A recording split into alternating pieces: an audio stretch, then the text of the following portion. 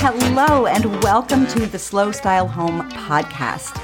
If you don't want a cookie cutter generic home and instead you want a beautiful, meaningful home that's layered with personality, then you are going to be so inspired by the conversations we have on this show.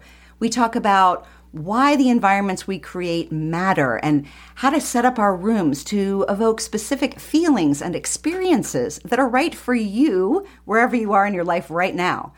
I'm Zandra, your host and creator of the Slow Style Home framework that teaches you how to make really thoughtful and informed decisions about your home rather than chasing current trends that may not last or staying stuck with rooms you hate, feeling overwhelmed with too many choices. Right now, when you join our monthly membership, the Slow Style Society, you'll get a personalized deep dive into your vision of what a dream home looks and feels like. And together, we'll come up with a plan on how to achieve that. If that sounds pretty awesome to you, go to slowstylehome.com and click on Join the Society for all of the details. I'll tell you a little bit more about it later on. Right now, let's just jump into today's episode.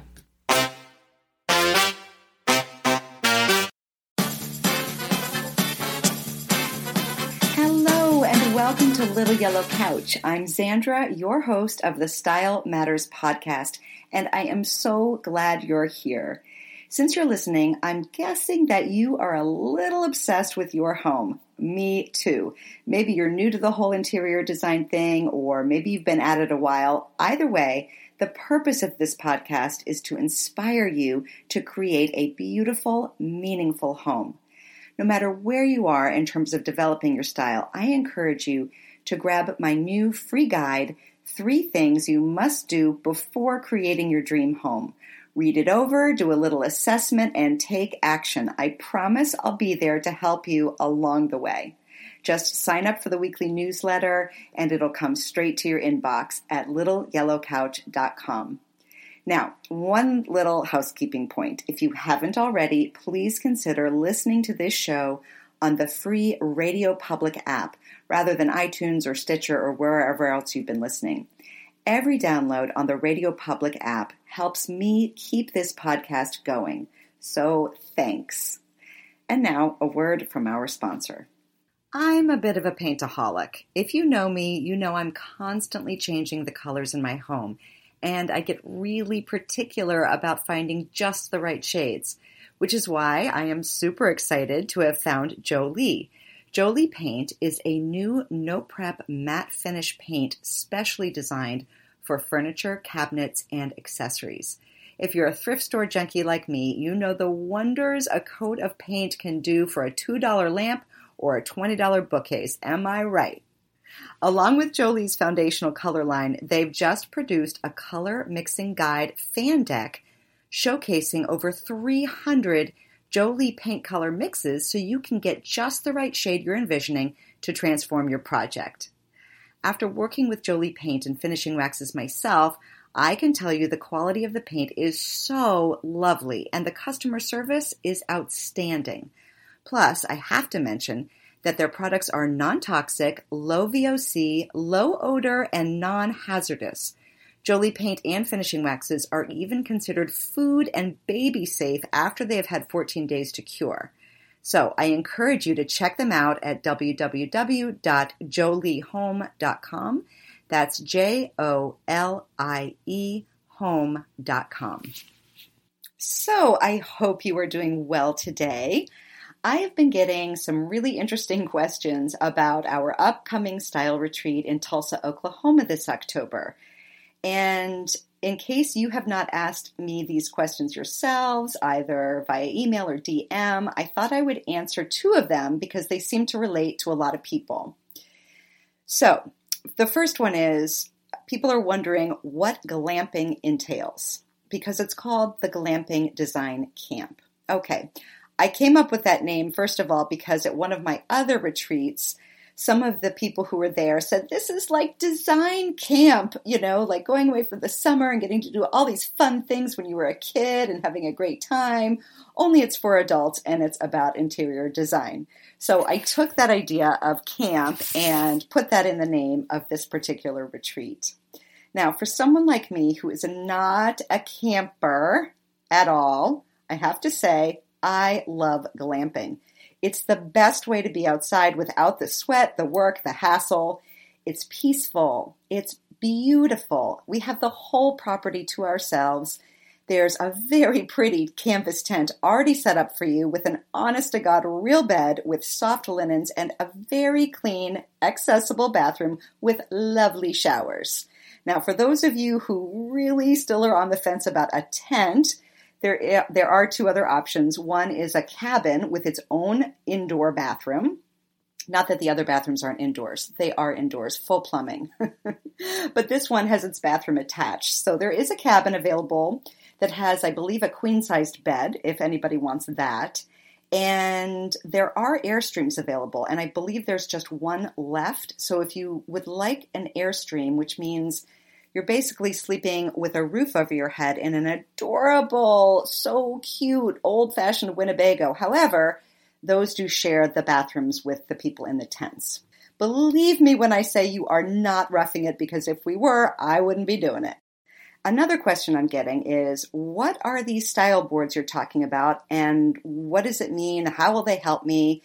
Well, style boards are a cross between mood boards and vision boards. Well, let me back up. So everyone who comes to the retreat has a particular room in mind that they'd like to transform. And so the style boards are related to that particular room. I'll take you through the process of connecting the feelings you want to have to the spatial, the organizational, and the decorative choices that we will all be making in our sessions. Everyone is going to get a ton of one-on-one help from myself, but also from two other designers that are helping me out. And everything else we're doing that weekend is icing on the cake. And believe me, the icing is pretty incredible. To see all of the activities that I'm talking about and photos of the place, check out the website and get yourself registered. There are only a few spots left. This will be my third Little Yellow Couch style retreat, and every time we come away feeling refreshed, inspired, ready to take on a meaningful project, and so I would love to have you have this experience with me. I would love to meet you in person.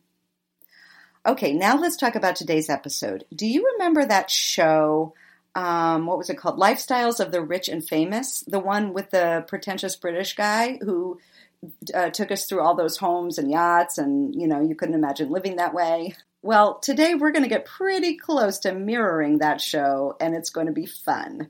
My guest is Tracy Kinnelly, and she has the really interesting job of advising people on how to start and build private art collections.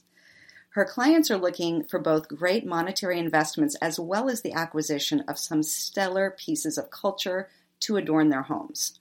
So I thought it would be interesting to hear about her background, her work, and her thoughts on why art is such an important piece of creating a meaningful home, no matter what your budget. And with the budget thing in mind, I want to take a minute to tell you about two articles I've written related to buying art that you can find on the show notes page of this episode. One is my personal take on why art is such a critical component of any home and where to find it and how to get started. It's called How Not to Be Afraid of Art Galleries. And the second article is a photo guide called 17 Ways to Hang Art. Because once you get the art home, you got to know how it fits into the rest of your living space, how to hang it on the wall. So I share 17 examples of interesting ways to hang artwork that you may not have thought about before. So just go to littleyellowcouch.com, click on podcast, and then click on this episode with Tracy Kinnelly, and those two links will be right there.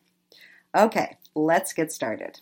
So Tracy, thank you so much for being on Style Matters. I am a humongous art lover, and everyone listening is probably sick and tired of me saying that over and over again, but it's true, and I believe that art is so foundational to the beauty of our homes and to expressing who we are and to stretching our imaginations and pushing us to think differently about the world. All of those great things that I think therefore belong in our homes. So I am so excited to talk to you because you are immersed in it and you spend your life surrounded by art. Yes, thank you for having me. It's a real pleasure. Let's start just by telling people about your company, what it is you do. I want to talk to you a little bit about your background because it's really super interesting to me. So go ahead and tell us, get us started. Well, I'm an art advisor based here in New York, and I help people build their private collections. Their collections are home-based. It is mostly a passion project, but still aligned with a lot of the other incentives for art as far as being culturally relevant as well as potential ally of investment, that's a very long-term outlook. And I help people with all of those needs. We'll be back after a quick break. I assume you're here because you want a one-of-a-kind, personality-filled home, right? Well, in order to have that, you need to define and develop your signature style. When you do that, you're going to understand how to mix what you already have with new things you find, focusing on who you are and what you love, putting it all together in a cohesive way. So what's stopping you? Well, let me know if this sounds about right. Not enough time, not enough money, and a lack of creativity or design knowledge, which makes you feel overwhelmed and insecure about pulling the trigger and changing things up. This is why I created the Slow Style Society, to help you take action on making your dream home a reality. It's part social club for people who like to just geek out on design, and part hands-on learning experience where you get better and better at making decor decisions for each room in your home. And for the next few weeks, I'm offering all new members an additional one-on-one style session with yours truly. So I'll take you through the lessons so you know exactly what to focus on inside the Slow Style framework, in what order, and you'll have a personalized support system from me to get you there. Go to slowstylehome.com and click on Join the Society so we can get started right away. Let's not wait for that imaginary perfect time to create your beautiful, meaningful home. Again, go to slowstylehome.com and click on Join the Society. Okay, back to the episode. Right. Okay, so now, how did you get started? Tell us a little bit about, your time at Christie's in London and your internship at the Guggenheim in Venice. Yes. So I got my master's in art, style, and design at Christie's in London, which was also a Glasgow degree. It was Renaissance to post-war art, and that's essentially a big house training. So you go into one of the big English big houses, floor to ceiling, what can you expect to see? Why is it relevant visually, historically, ultimately value-wise, which can change at any moment. And my main focus was early 20th century art. Okay. Before that, I was in Venice at the Peggy Guggenheim Collection, and I was an intern there, and that was a marvelous experience because it's so intimate and it's so extraordinary in that it's not a huge collection, especially by today's standards. If I recall correctly, there's only about 252 works in her entire collection, and about 50 masterpieces if we're looking for Which Picasso. Sounds huge to me. That sounds huge to me. 50 master works in her private collection. But okay. Well, I mean, let's just say that's a very high batting average out of right. Okay. So let's say you get that for an entire lifetime, it would be easy to acquire 1,000 works, especially with the kind of prolific intensity that Peggy collected with. And so that's interesting because I think of the Guggenheim in New York as, I forget that there's a person behind it, that there's a single person that started this collection. I think of it as this huge world-class museum, which of course it is. Whereas Peggy Guggenheim in Venice, you still think of that as a personal collection, kind of the way you do with Isabella Stewart Gardner. It was her. I think the fact that it was her home really hits a lot. And so that was right. Yeah. So back to Christie's for a second, because I most of us don't have this kind of an education. So can you give us a little bit more detail about what a class would be like? So you go into this big, huge room, and you're saying there's floor to ceiling is just filled with paintings, and and your professors are saying... That would be more like an on-site trip. So before that, you're reading history, monarchs, depending on what the medium is, silver, woods, paintings. You're looking at over hundreds of years of history kind of built up. And that's the foundation for a lot of what we collecting segments, how stylistically we've come to inherit a lot of the visuals, both in the UK and Europe and abroad, because of all of these notions of antiquity and class and status. You're reminding us that art is so intertwined with history, with the time of which it comes, and that therefore, as a person who is going to be helping people with their own personal collections, you do need to know about the significance of a painting as it was situated within its time, right? You need to understand what was going on socioeconomically, politically, even geographically, perhaps, which is fascinating to me. Oh, yes.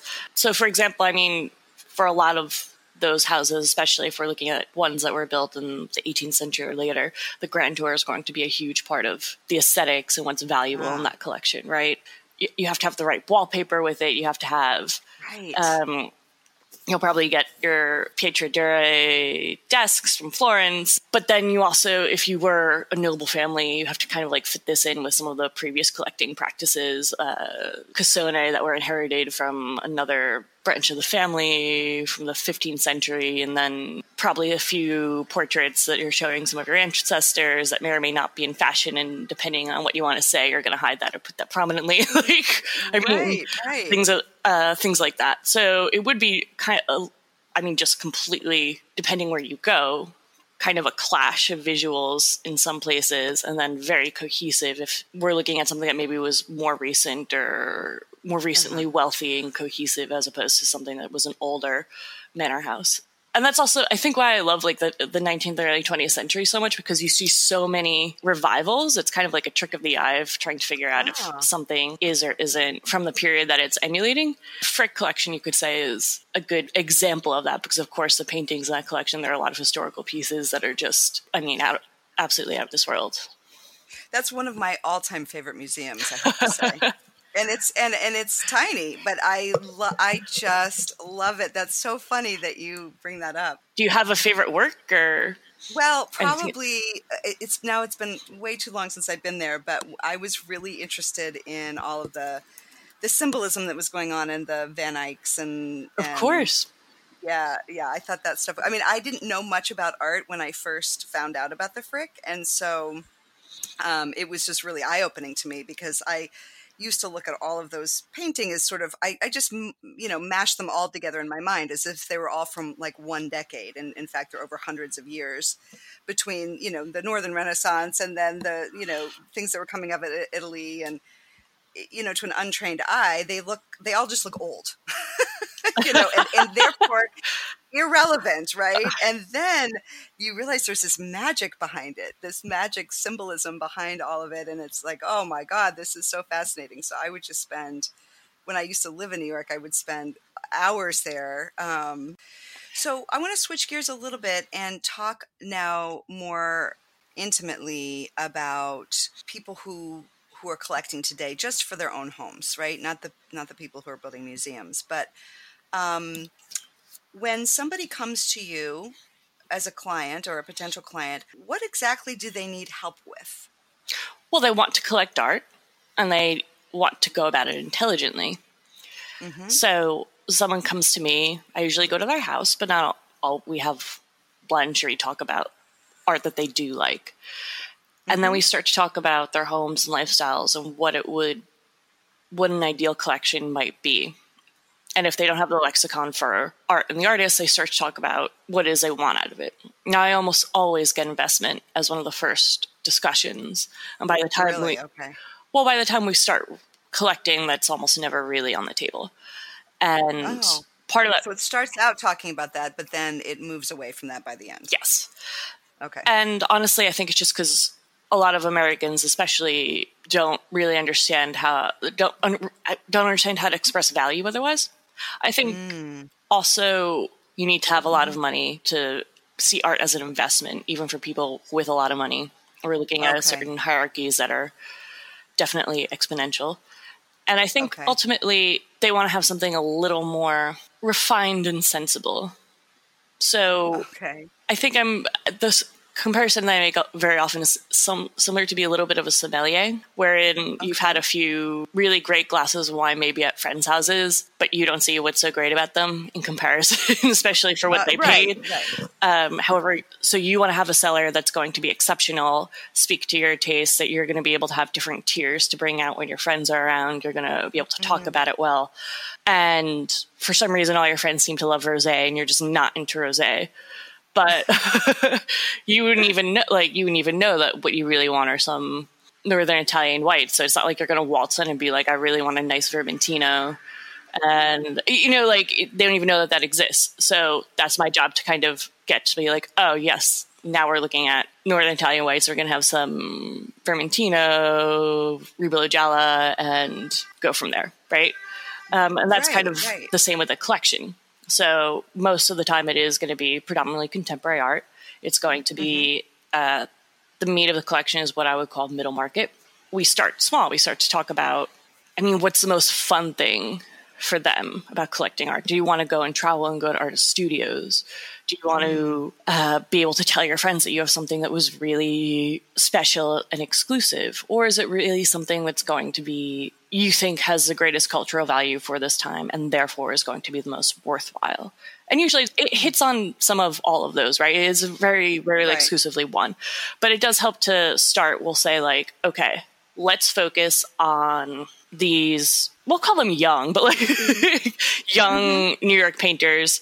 We'll get a few works that are smaller, see how you like them, and then go from there, right? Now, that's a practical aspect, but refining them so that they have a little bit of close understanding for a smaller price point really helps, because otherwise then there's a little too much sprawl, and they also start to understand why specializing, at least in maybe a taste context, if not an intellectual context, really helps to make a collection sing.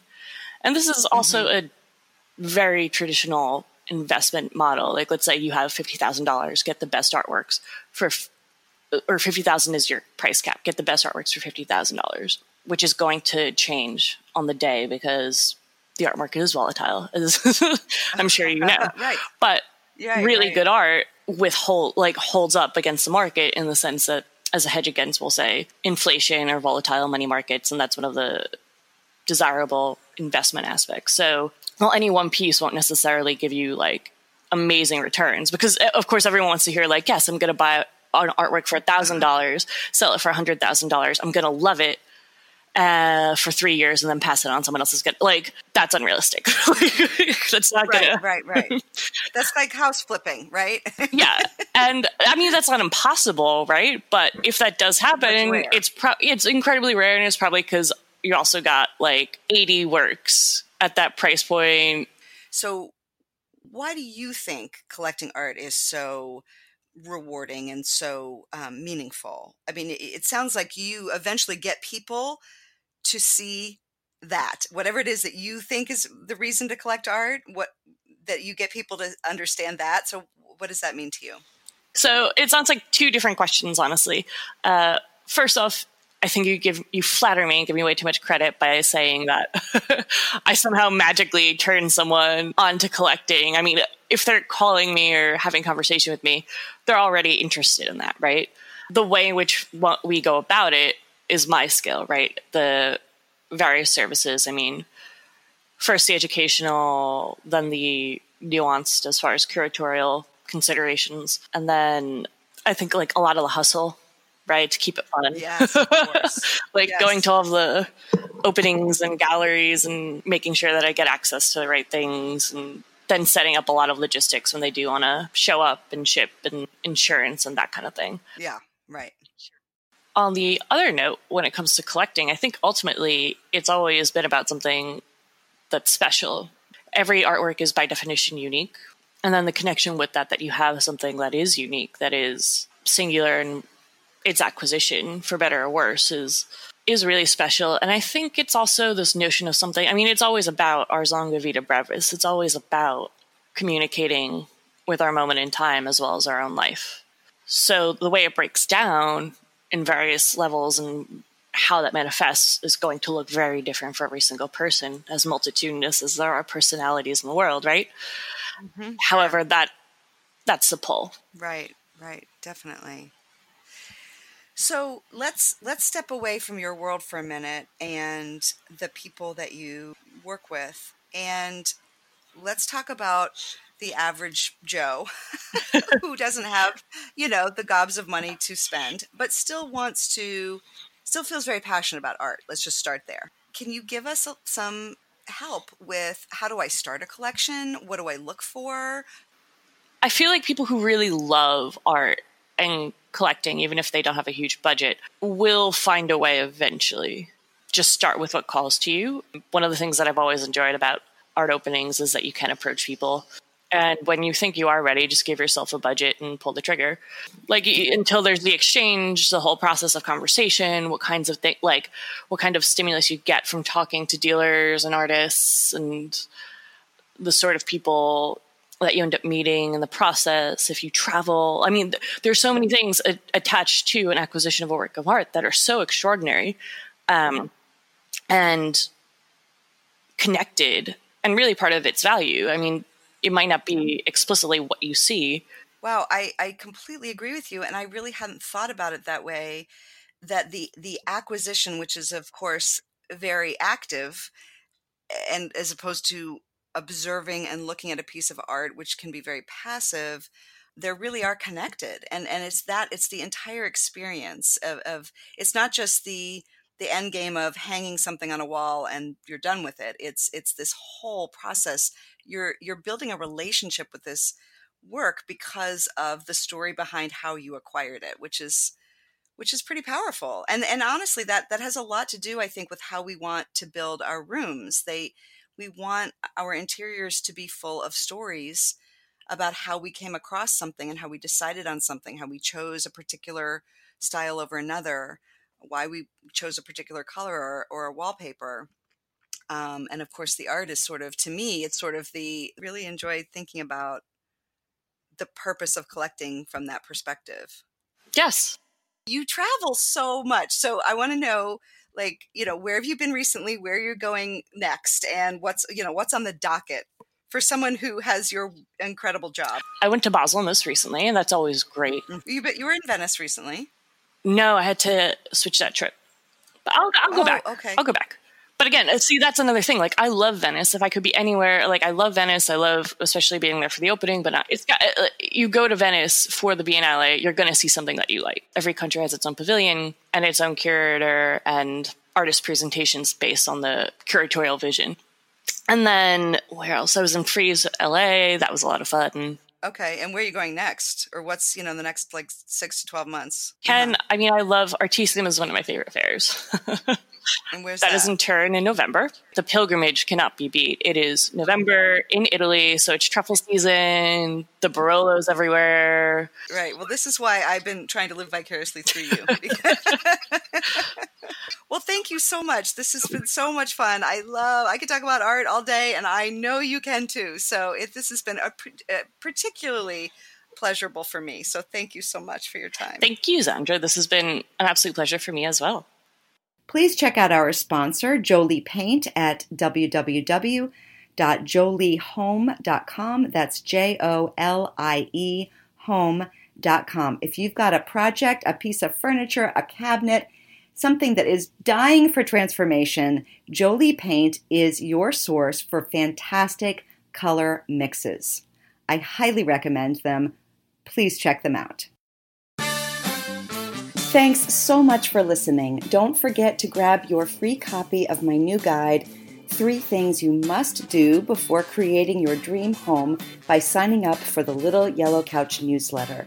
Also, I hope you're listening to this podcast on the Radio Public app next week. Until then, bye for now.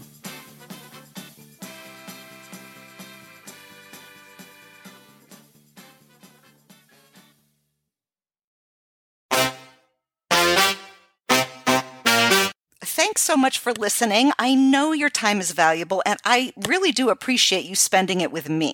And please, please, please take a minute to leave a review for Slow Style Home wherever you get your podcasts. It honestly does help keep this show on the air, and your feedback is highly valuable to me. Have a great day, and I'll be back in your earbuds soon. Bye for now.